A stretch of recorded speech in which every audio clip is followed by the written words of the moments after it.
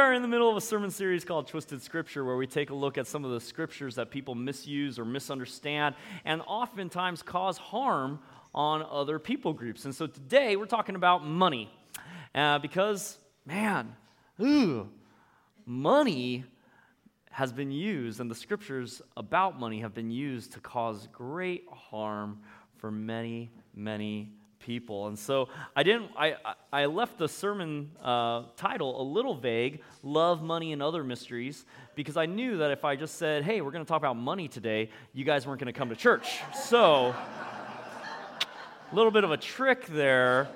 But I've heard it, man. I've heard it from people. I've heard it from people in this congregation. I don't come to church in September. I don't come to church at the end of the year because I know what's going to happen. We're going to talk about money. We're going to talk about pledge drives. We're going to talk about how I'm not giving enough. And you're going to make me feel bad. It doesn't have to be that way, folks. It doesn't have to be that way. But I totally understand why talking about money puts a bad taste in people's mouths. I remember when I was in high school, I was a pretty outspoken Christian in high school, and my teacher said to me, I would love to come to church someday, but every time I see those offering plates pass, it makes my skin crawl because I know these people are being taken. They are paying for something intangible. They're paying for a good that doesn't really do anything. And they think that they're giving their money to something, makes her skin crawl. That was the first time I had ever heard of that, ever thought of that. Growing up, I used to love giving every Sunday. Every Sunday, whenever I was in the worship service with my parents would give me money so that I could give and put in the offering plate. And it felt good to give. When we had VBS, we would have contests, boys versus girls at those times, about who could bring in the most amount of money by weight, right? So we would all go and we would ask our parents for money, give us money so that we can give it, right? And we would all bring in our money and we would take it to the bank and get rolls of pennies and we would try to win this weighing competition in giving. And I remember looking up there one time as I was an older elementary student, and I looked up at us counting the money, and I thought to myself, you know what? We're not counting any money that kids brought. That's all their parents' money, right? The kids didn't give anything because it wasn't theirs to begin with. But I always had a fond memory of giving. My parents made me tithe, give 10% of my allowance to the church, so it was easy. And when I first got a job bussing tables at a burger place, it was nothing for me to think and to give 10% of my paycheck to the church automatically. When you start out low, when you start out young, and you pay 10% of your income, if your income's $10, $1 doesn't hurt that bad, right? And as you grow, if you build those rhythms into your life, you're able to give at higher capacity. But talking about church is kind of a scary thing, puts a bad taste in our mouth, partly because a lot of pastors out there are doing the wrong thing with money. I don't know if you heard about these guys. There's a new Instagram account called Preachers and Sneakers. And what they do is they take a look at certain prominent pastors of larger churches, take a snapshot, take a picture of what they're wearing, and then go and find out how much their clothes actually cost. And so I got a couple of pictures here. Here's one. This guy is wearing some special Air Jordans, $1,099. I like sneakers. I really like sneakers. $1,099. The next one is a pastor wearing some Gucci Princeton slippers with tiger fur on it. I don't know if it's a real tiger fur. I doubt that. But $1,100. The last one here is a pair of Adidas Air Yeezy for all you Kanye West fans out there.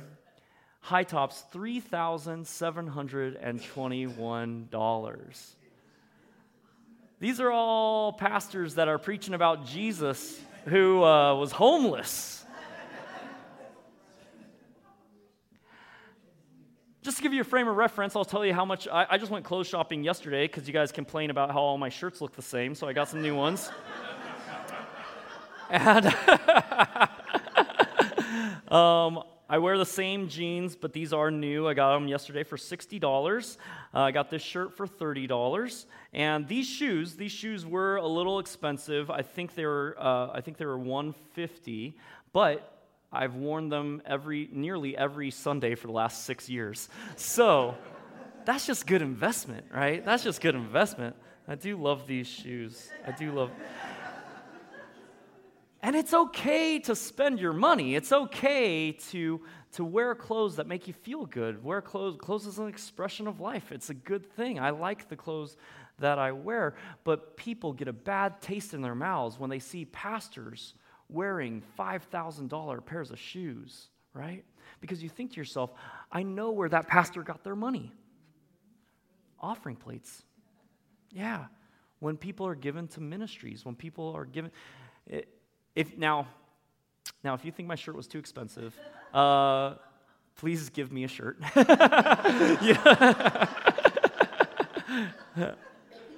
But some people defend pastors like this. Some people defend pastors like this because it does say in Proverbs these words, greedy people stir up conflict, but those who trust in the Lord become prosperous.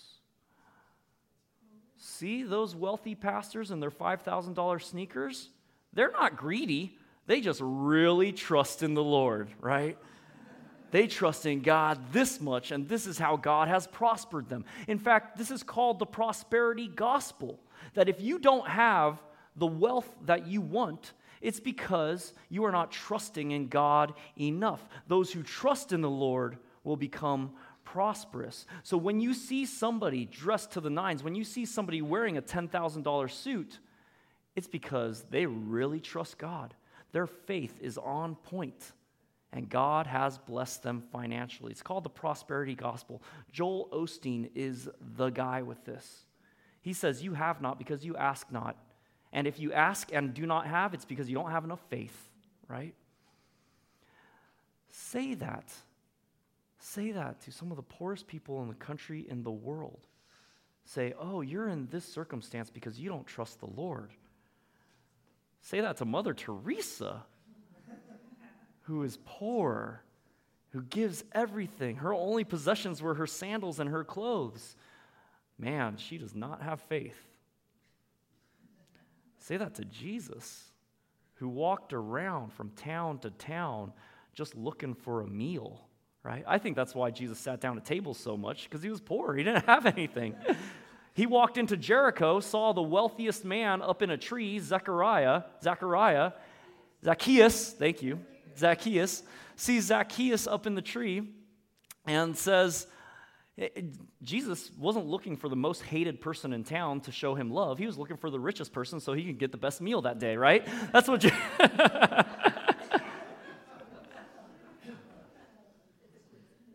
Your wealth isn't dependent on your faith. So what do we do with this scripture? Those who trust in the Lord become prosperous. Maybe we should change our idea of what prosperous means. Change our idea of what it means to have, what it means to be wealthy in God, right? How does God prosper us? People use money in other ways. People use scripture and money in other ways to try to say that if you give X amount of dollars, you will be blessed tenfold, sevenfold, 100-fold, whatever it is, right? And there is scripture to kind of back this up. This is in Luke chapter 6. It says this, Jesus says, "Give and it will be given to you. A good portion, packed down, firmly shaken, and overflowing will fall into your lap. The portion you give will determine the portion you receive in return." So pastors will say this and say, hey, what if you want to take care of yourself financially, if you want to make sure that you are comfortable, then what you have to do is write me a check, right? Write the church a check and God will bless you. I don't know how it's going to happen, but your blessing is coming, right? All you have to do is plant the seed. Send a little seed money my way, and God will financially bless you in some way. It says so right there in the scriptures, right? So pastors end up asking people to give them this, and gives them this promise that if you give me money, God will somehow give you back sevenfold, tenfold, 100-fold. You just have to have faith again. Now, let me say this. Social science shows that those who are generous are happier. Social science shows that those who are generous tend to be more prosperous even when it comes to money, right?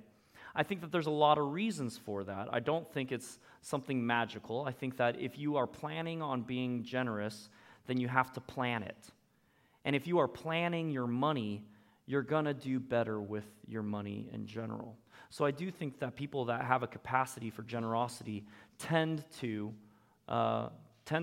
be okay, tend to be taken care of, tend to be provided for. However, I don't think that that's the way we should treat God. I don't think that that's the way the Scripture wants us to treat our money, right? The Scripture doesn't say that God is like a low-risk investment, right? God is not a low-risk investment. If you give this kind of money, I can guarantee you that you'll get some dividends back. God is not a machine. God is not some sort of contract machine where you give something and you automatically get something back. That's not who God is. God is the lover of all creation. God is the creator of all things. God doesn't need your money. God's got everything, right? God has everything. God is not a low-risk investment that you give God some money and God will give back to you with dividends. But God is moving in this world to make things right, to change hearts and minds, to reconcile people to Christ, to turn their lives around so that they do good actions in this world, to bring peace on this earth. And God is looking for partners and friends to join God in that good act.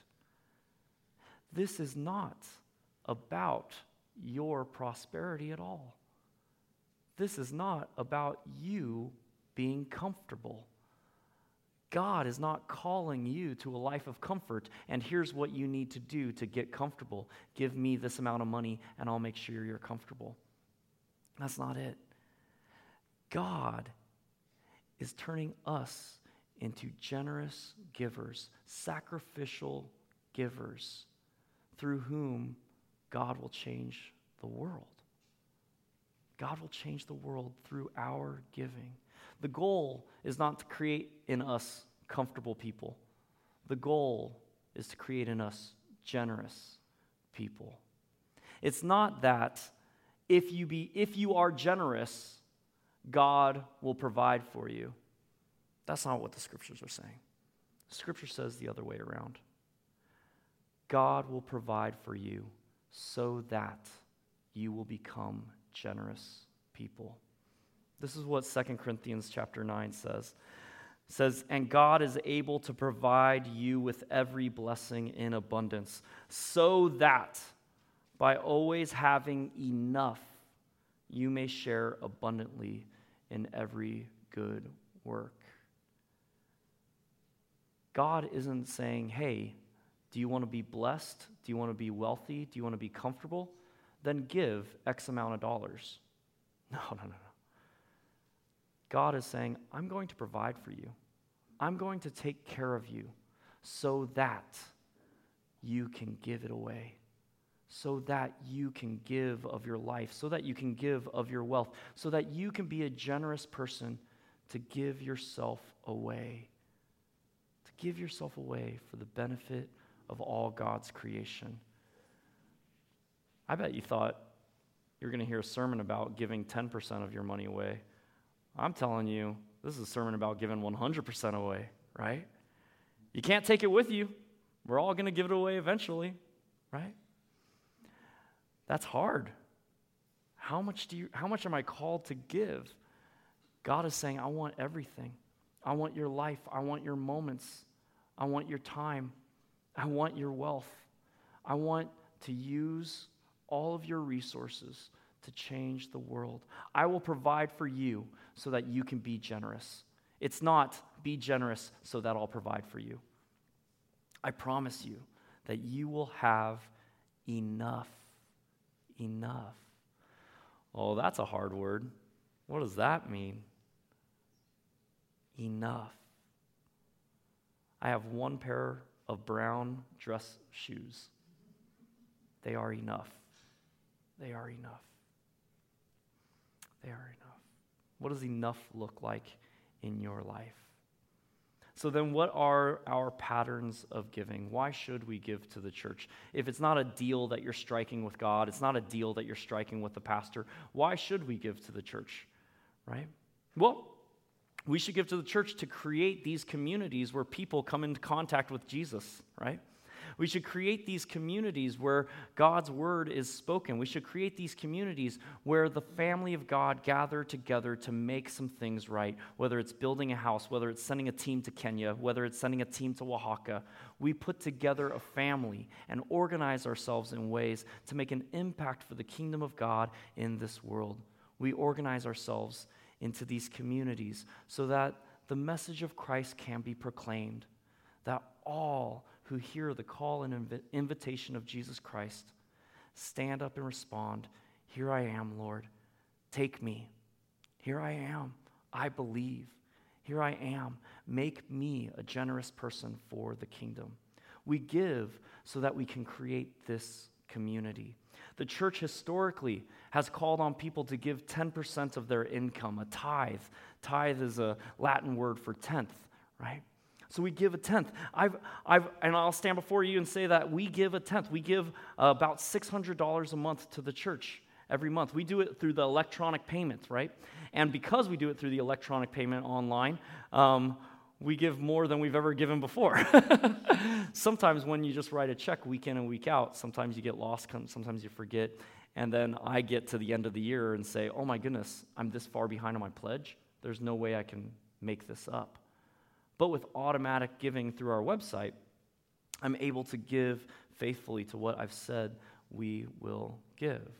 We give to the church not because we give $600 a month to the church, not because I think God is going to somehow bless me because I gave. I don't do that. I do that because I believe in the church. I believe in what we do. I believe in the gospel. I believe that it can change hearts. I believe in the work that we come around together to do. I give to the church because I believe, because God calls me to, not for any sort of reward that I might get out of it. And I trust that God will provide everything that I need, that I will have enough. If I can't testify to that, then I've got nothing.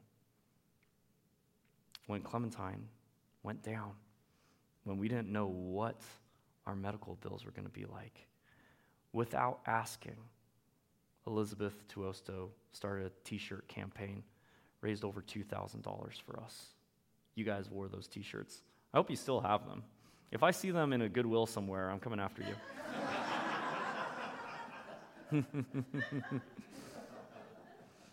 Our neighbor around the block put together a GoFundMe page.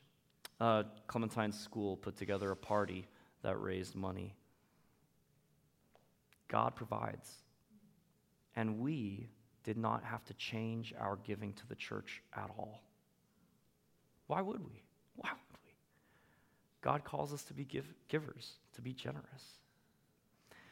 Now, what you give to the church is not all that God is calling you to give.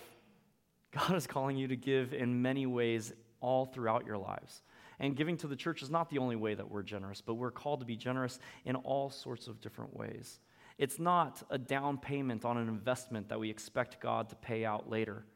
It is because God has developed in us hearts to give and to change the world. God will provide for you so that you can be generous. The scripture today was a goofy scripture. I don't know if you've heard it very often. I love it. It's weird, though. The disciples and Jesus make it to Capernaum, and some of the temple Jews, they say to Peter, "Hey, have you guys paid your temple tax yet? Have you paid your money to the community? Have you given to the community? What's going on?" And I think Peter outright lies to the synagogue leaders. Peter says, yeah, and then walks away. They don't have any money. Jesus later gathers Peter together, because I'm sure they're awkward about this money situation. How much am I supposed to give? What do I have to give? And Jesus gathers them together and says, hey, when the rulers of this world take a tax, do they make their family pay the tax, or do they make servants, other people, subjects, pay the tax? The disciples said, the subjects pay the tax. The family doesn't. And Jesus says, hey, you are part of the family of God. You are daughters and sons of God. You don't have to pay anything. You don't have to. There's no rules. You don't have to do this. However, for the good of the community, for the good of others, go down, take your fishing pole down to the lake, go get a fish. The first fish you catch, it's going to have a shekel in it. You take that shekel, put it in the temple coffers for us. What a weird story. I love it. God provides so that Peter can be generous. God will provide for you so that you can be generous. A couple of quick action steps. What do I like to do with this? The first one is action step number 1, pray over your income. Give thanks. We pray over our meals. We give thanks to God for the food that we're about to eat. We think about all the hands that have brought it from the ground to our tables. What if you pause? However your income comes, whatever checks or however it comes, when it comes, what if you pause with your family? What if you pause with your partner and say, hey, can we just pray and give thanks for the way that we're being provided for? Give thanks for the work that brought this money about. In my case, give thanks for all of you who give. If we are thankful about our money and understand that even the money we earn is a gift, it'll change the way we spend it. Secondly, generosity first. If you want to be a more generous person, you got to take it off first. When your money comes in, take a portion to give first. If you wait till the end of the month and say, how much do I have left over to give and be generous, there won't be as much there, I promise you that. But God is calling us to be generous people. 10% is a high number, especially if you're not used to it, especially if you've never practiced that, right? So what percentage will you start at and ask God to increase your capacity for generosity? God, provide for me so that I can be more generous. God will make you a more generous person. You will have that capacity. I would also suggest, do the automatic giving online. Because I know that it feels good to pass the plates and to participate in worship and give something. But when you automatically give, I don't even think about the money that we've given to the church, right? It goes, and then I organize my life on what's left. So I've given first, and I don't miss it, and I certainly don't resent the church. If you do want to participate in worship, there are these little giving cards in the attendance registration forms. That's what I do every week, is I drop one of these suckers in the offering plate, and that's how I participate in worship. And then finally, the last one is keep money ready to give in more ways that God calls. So God is calling you to give to the church, to the ministries of the church. And by the church, I mean us. We are the church, right? But there will be times when God calls you to give to people in need in the moment. If all of your money is tied up on yourself, you won't be able to do that. So God is calling us to loosen up our money. Loosen up. I know you really like those $5,000 pair of sneakers, but maybe God is saying your brown church shoes are enough, right? You have enough. Keep a buffer, because God will call on you to be generous when it's needed. And when you can answer that call, that's when you can see the kingdom of God advancing in this world. It will be hard, but we follow somebody who gave everything for us. We followed somebody that held nothing back